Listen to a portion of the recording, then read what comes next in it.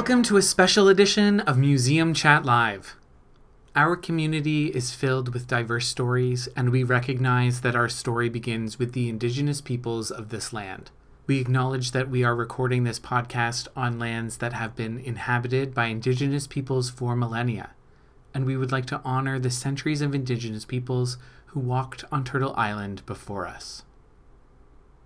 In the spring of 2020, we began to offer history lectures through our virtual museum lecture series live on YouTube. Now, with over 20 lectures, we're happy to bring the lecture audio to the podcast format so that more people can enjoy these fascinating stories. If you want to catch the lectures in full, take a gander at our YouTube channel. You'll find us under St. Catherine's Museum. We will release most of the 20 lectures over the next few weeks, and as we add more lectures to YouTube, so too will they eventually appear here on the podcast. We hope these lectures provide a bit of historical joy and also spark imagination and exploration into our city's rich history. More lectures are headed your way this fall. For details, please visit our website, stcatherinesmuseum.ca. If you enjoy the lectures, why not consider making a donation to the museum? Your donations help us to continue to provide the high quality and enjoyable programming that you have come to expect from us. We really appreciate any donation you're able to make. Give us a call at 905-984-8880 during our operating hours to make a donation. Your donation makes a difference. Today's lecture was the very first to be presented way back in May of 2020. Next up, the NS&T was presented by me, Adrian, and looks at the early history of the St. Catherine's streetcar network. Enjoy the lecture.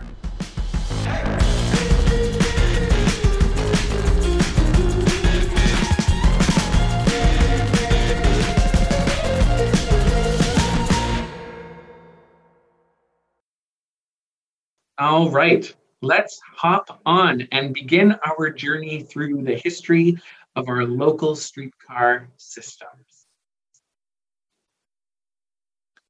The history of our local streetcar or street railroad system is often overshadowed by the giant of our local history, the Welland Canal. So much study and effort has rightly been put towards the history of that vital link between the lakes that many other histories have yet to be told, or at least are sometimes forgotten. And I'm guilty of that as well. Transportation systems seemingly have an immeasurable impact on the development of our communities. If not simply for the geography of the matter of building blocks, digging channels, installing iron tracks, and building stations, or even building major highways, which soon alter the landscape, then certainly by the impression that they leave on our sense of place and sense of community. Yes, transportation systems, regardless of their mode, seem to provide the foundation for our sense of place. While the Welland Canal continues to define our local geography today and our sense of place today, another important transportation system, the streetcar or street railway, is waiting patiently in the wings for a little attention. Please do not misunderstand. Much work and much research has been put to the history of the streetcar system in St. Catherine's. It's just that almost as quickly as it was installed and developed, the system has disappeared from our local geography and certainly public memory, almost removing it from our sense of place today.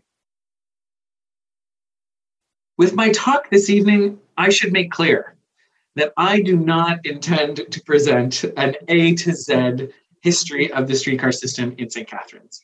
In fact, we won't even get to the end of the story of the streetcar network this evening. That's because we would be here till midnight or 2 a.m, which some of you may not mind, but at some point I'd like to go to sleep. We'll save the second part of the story for another talk or for the many publications, Facebook groups, and additional information readily available online. So if you just can't wait for our next presentation on streetcars, probably coming in June, That's okay. Go ahead and research. There's lots available out there. Instead of what I jokingly refer to as a master's degree, quote unquote, air quotes, in the NS&T, tonight, I wanted to look at the way the NS&T story, excuse me, is told, and perhaps look for some historical switchbacks, branches, and spurs that we could follow to unearth a further picture of the society that grew up along the NS&T. St. Catharines underwent dramatic change and growth after the second Welland Canal was completed in the 1840s. The new canal was far more reliable and a bit more purpose-built for supporting manufacturing, milling, and transportation than the first canal. It meant that more and more workers, even if mostly seasonal, were arriving in St. Catharines for work. Still, by the mid-1870s, when this bird's eye view is from, the streetcar system would become, when the streetcar system would become a reality, the community retained its rural profile and agricultural focus. With a population of approximately 8,000 people in 1871, St. Catharines was certainly the largest urban center in the area, though still far from a modern metropolis. Roads in and around St. Catharines were dirt, muddy in wet weather, dusty in dry weather, and always filled with the remnants of, shall we say, regular drives of livestock through the downtown. The addition of human waste was an unfortunate reality of urban living before indoor plumbing and major sewer systems. But it wasn't for lack of effort these conditions persisted. The municipal works struggled frequently against these conditions, and until paving eventually made its way to St. Catharines streets, the lack of improved construction techniques left everyone at the mercy of muddy streets. Sidewalks were rare and centered on downtown streets like here on St. Paul, but always in high demand in the 1870s. Requests for wooden sidewalks as early as the 1860s are recorded, but it wasn't until the mid-1880s that more effort was put into planning a consistent sidewalk system. Again, pedestrians walked in the muck.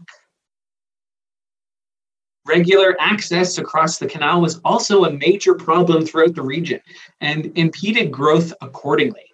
With the lack of a good, reliable bridge over the canal, growth in St. Catharines went north. In Meryton, too, growth between the 1870s and the 1890s was concentrated on the east side of the canal, the same side as the factories, so that workers need not find a crossing to get to work. If these images conjure the opening scenes of basically every Victorian movie ever, with hustle and bustle and shoppers and horses, and lots of noise, that's about right. Horses and other animals, merchants and pedestrians filled the streets, supplying and buying up our goods and services, signs of a steady and growing local economy visible to all. What's missing, however, was consistent links between point A and point B for local passengers on a daily basis. What was it like getting around the city before an established network of roads, bridges, and even streetcars or other public transit? It was often hard and often involved a lot of walking, unless you owned a boat or a horse. So most people didn't leave their neighborhoods often, which I think at this point we can all relate to a little bit. In the 1860s, the rail network in Niagara began to grow quite dramatically, and folks could travel quite nicely in, around, and out of the region. The Iron Horse had arrived. The Welland Railway, built mostly parallel to the route of the Welland Canal, took on much passenger traffic in the region. It also connected with the Great Western Railway in St. Catharines, in Western Hill, and in Meryton for service to Toronto. railways were popping up and becoming a popular mode of transportation. The building of railroads in Niagara is its own story, which I think we all agree deserves its own lecture at another time and after much more research. Though it's important to note that their development and construction since the establishment of steam railways in the region, it only encouraged, if not fostered, the local street railways and eventually interurban service to take root. With an established rail network, the progression towards street railways or streetcars seems natural. By the mid-1890s, most urban areas in Ontario, like London, Hamilton, Toronto, Ottawa, and St. Catharines, had electric streetcars. But the system in St. Catharines was significant because it was developed a bit earlier than the others. The first streetcars of the new St. Catharines Street Railway Company appeared in earnest in 1879. They were drawn by 2 horses and had steel wheels which ran on L-shaped rails over the muddy streets we're already familiar with.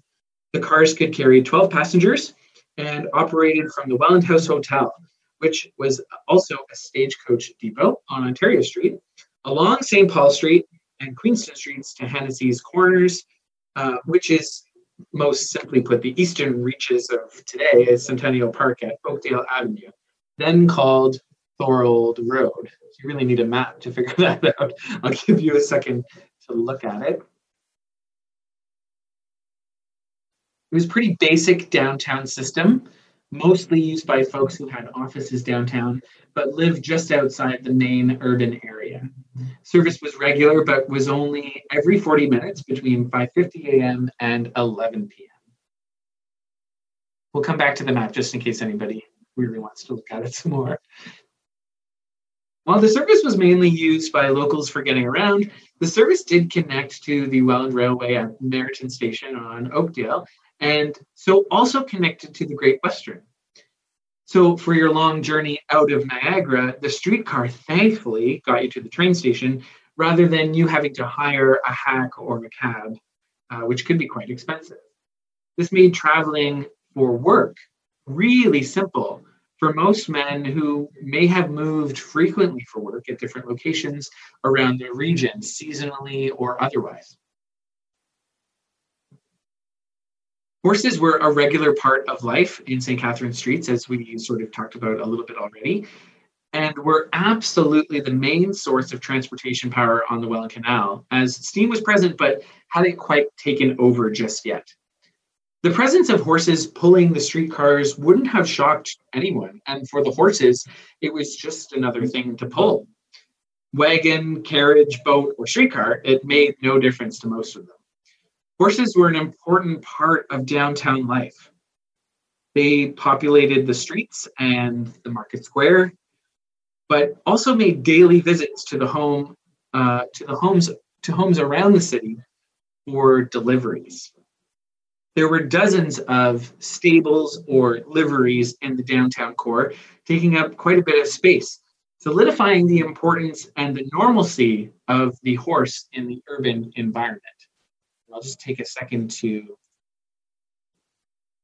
draw your attention to some liveries on Summer Street, just off James, right there.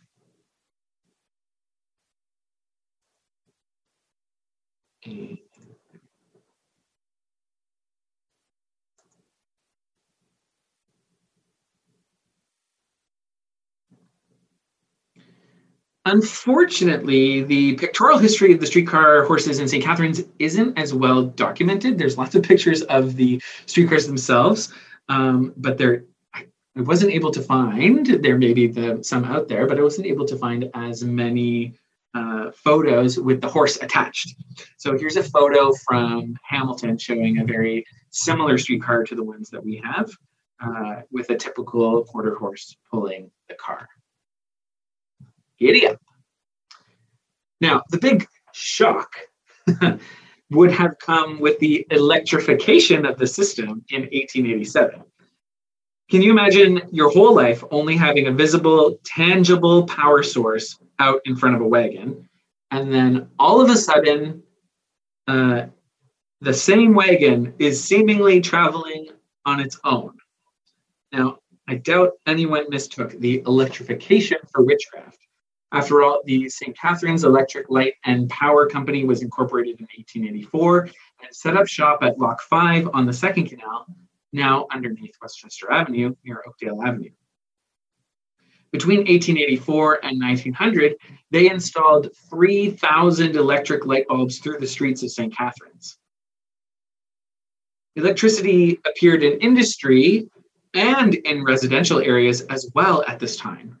James McSloy, the proprietor of the Canada Haircloth Company, with his brother, is reported to be the first to have electric lights in his home after he ran lines from the factory to his home on Church Street in 1887. Around the same time, a generating station was also set up at Lock 3 to power industry in the Canal Valley, since electric power was far reliable to steam. The power generating station set up to power the electric streetcars was specifically set up in the middle of the streetcar line between St. Catharines and Meriton and Thorold in 1887 at Lock 12 on the Second Canal, which was located just south of the Great Western Line, now the CN line, where it crosses. So you can see that this is an aerial photo from 1921, so I'll just annotate. So you can see there's the railway there. And then here is the power generating station at Lock 12. I love my annotations for anyone who's seen my virtual lectures before. But unfortunately in Zoom, you have to undo them or they stay there forever. So I'm just going to undo them now. So we move on.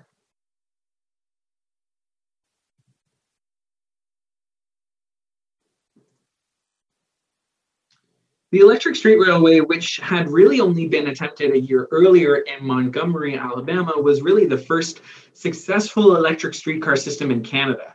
This incredibly significant achievement was only possible because of the hurried advancement to electrification of canal industries in the early 1880s, as the Second Canal was slowly phased out in the favor of the third new canal.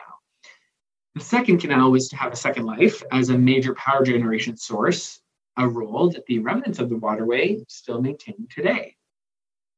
It was a perfect start, and the horses, luckily, weren't wholly unemployed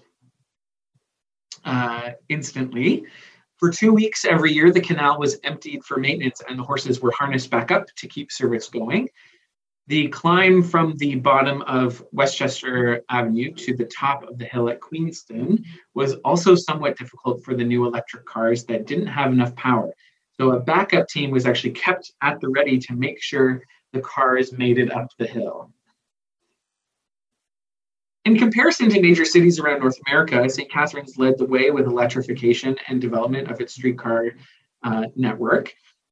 New York City, though, for example, was still operating a large majority of its streetcars by horse in 1895, though their transportation system took a dramatic and deep dive underground in the developing of the subways. So it's not really a truly fair comparison.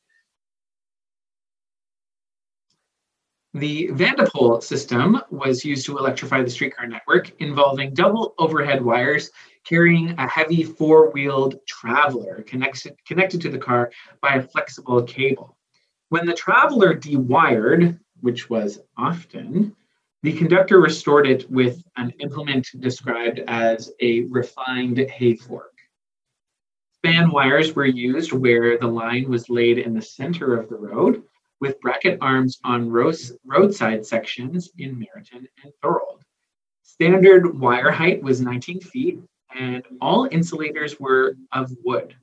Where poles weren't available or needed, wires were leapfrogged on buildings. Once it was open, the street railway drew attention from the US magazine a US electrical magazine called Electrical World, which praised the new system. Quote, the the electrical railway system at St. Catharines, Ontario is now working so successfully on the Vanderpool system. The line is 116 yards short of 6 miles in length. It is one succession of grades and curves, and one of the heaviest grades is on a curve. There are a number of grades 6 feet in the 100, and one of 400 feet in length, 7 feet in 100. In fact, the whole 6 miles, there's only one straight run of 1,500 feet on the level. The company has at present 5 motor cars, 15 horsepower each. It is equipping a car every 2 weeks and intends by the 1st of May to have 12 motor cars running.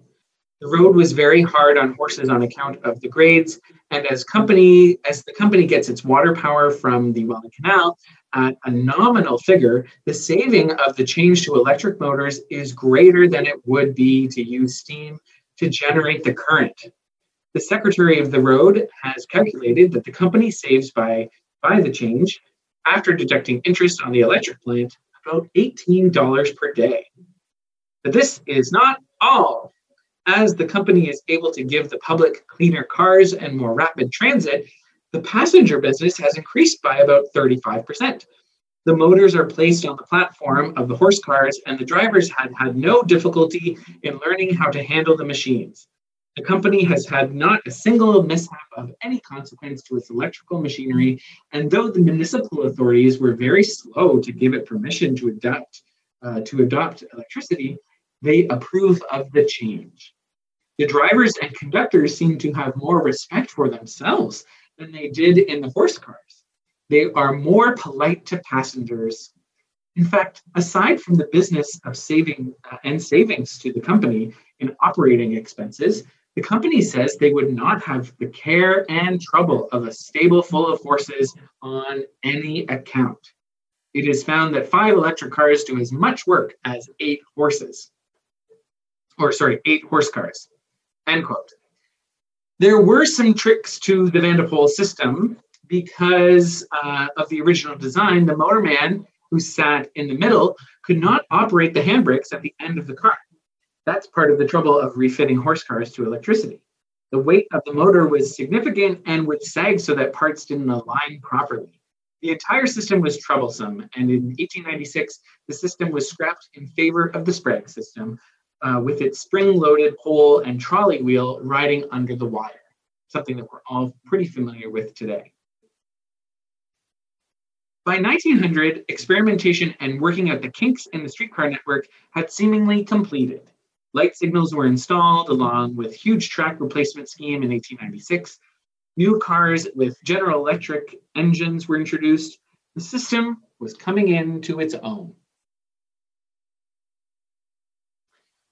One thing we haven't quite spoken about yet is the wide field of ownership of all of these private lines. The construction of the network up to the turn of the century was really taken on by several private companies. And from a historian's point of view, or at least my point of view, seemingly updating their names and changing ownership as frequently as they would change dance partners. It can be very confusing with all the names. The St. Catharines Street Railway, whom we've already met, was the first, but then in 1882 was sold and reorganized into the St. Catharines, Meriton, and Thorold Street Railway. It was sold again, this time to US businessmen, and renamed again in 1896 with a name more descriptive to the north-south route that had been expanded. This one is now the Port Dalhousie, St. Catharines, and Thorold Electric Street Railway, which acronyms to PTDSTC and TESTRY Co. Ltd. Say that 5 times fast, not very catchy. There's a picture of that acronym up there. Whew. Between being purchased, reorganized, and sold, these companies expanded trackage quite significantly and more reliably linked Port Dalhousie with Thorold through St. Catharines. A line out through the fields of Queenston Street was built to reach Victoria Lawn Cemetery as well. Permission was given to these companies to build such important infrastructure by municipalities. So in a time when urban planning was just beginning and just becoming an established profession, the many companies and different municipal councils expanded the system quite dramatically over a 10-year period. Eventually, municipalities became major bondholders since expansion plans became larger and larger and sometimes involved competing with the traditional railroads. All this buying, building, reorganizing, and reselling came to the eventual incorporation of the Niagara, St. Catharines, and Toronto Railway Company in 1899. It was to take over the property of the St. Catharines and Niagara Central Railway. The majority shareholders were American at first, which did infuse cash into the system, but after a short recession in 1902, it was taken over by Sir William Mackenzie and Sir Donald Mann of Canadian Northern. By 1903, NS&T had completed the basic network in St. Catharines and staged major expansions over the next years. The expansion included more cars, lines, and a major downtown St. Catharines station on St. Paul Street, right next to where the Performing Arts Center is today, if not even where the film house is located today, and the recital hall, that part of where the box office is basically of the Performing Arts Center. Like any big and bustling city, however, congestion became a major problem, especially as more and more cars filled the streets. Moving a streetcar and vehicles through the narrow curves of St. Paul Street became a nightmare. In the 1920s, after Canadian National took over the operation of the system through its Canadian National Electric Railway, a new hub and station was built out on Welland Avenue.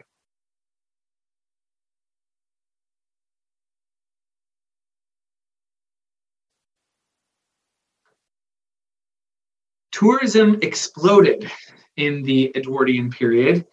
A decent economy, excluding a slight recession in 1902, and reliable forms of transportation, including the NS&T, meant more folks were day tripping to Niagara Falls, beaches, and festivals around the Great Lakes. This is tourism really in its earliest form. Picture parasols and boater hats. Picture steam trains and steamboats and streetcars packed with day trippers looking for an adventure.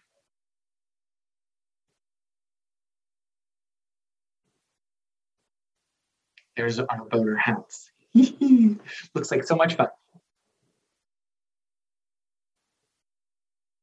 While early steamship passenger service between Toronto and Port Dalhousie had begun in 1884, it wasn't until the NS&T, under the leadership of Mackenzie and Mann, that an integrated system of street railway and steamships was organized. Previously, ship companies competed with each other and with railways and drove each other out of business through fare rate wars. At the turn of the century, the NS&T, with cash to spare, as it seems, swept in and stabilized services with the Niagara, St. Catharines, and Toronto Navigation Company, operating the Garden City and the Lakeside. Later on, the Dalhousie City was added to the roster and became an icon for recreation on the Great Lakes.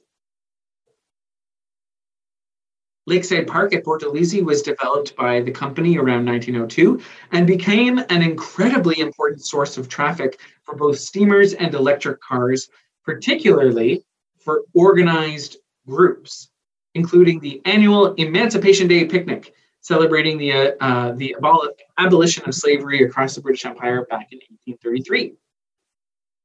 In 1903, the park welcomed over 200,000 visitors, most of whom were carried through on NS&T services. The company built an amusement park with concessions and picnic areas and amusement rides. And of course, the Lakeside Park Carousel, the last of these rides around today, was relocated to the park in 1921 to sit alongside 58 other attractions and welcome over 500,000 visitors a season. The important role the NS&T played in developing tourism across the region, including getting visitors from Toronto and Buffalo to Niagara Falls, Crystal Beach, and of course, to Lakeside Park, cannot be overstated. The company moved transit beyond moving people from point A to point B. They made their brand something of a travel brand we might recognize today, and fostered traveling on their lines as an experience, not just a mode of transportation. Mackenzie and Mann knew their game, and they marketed their way through the first tourism boom of the 20th century.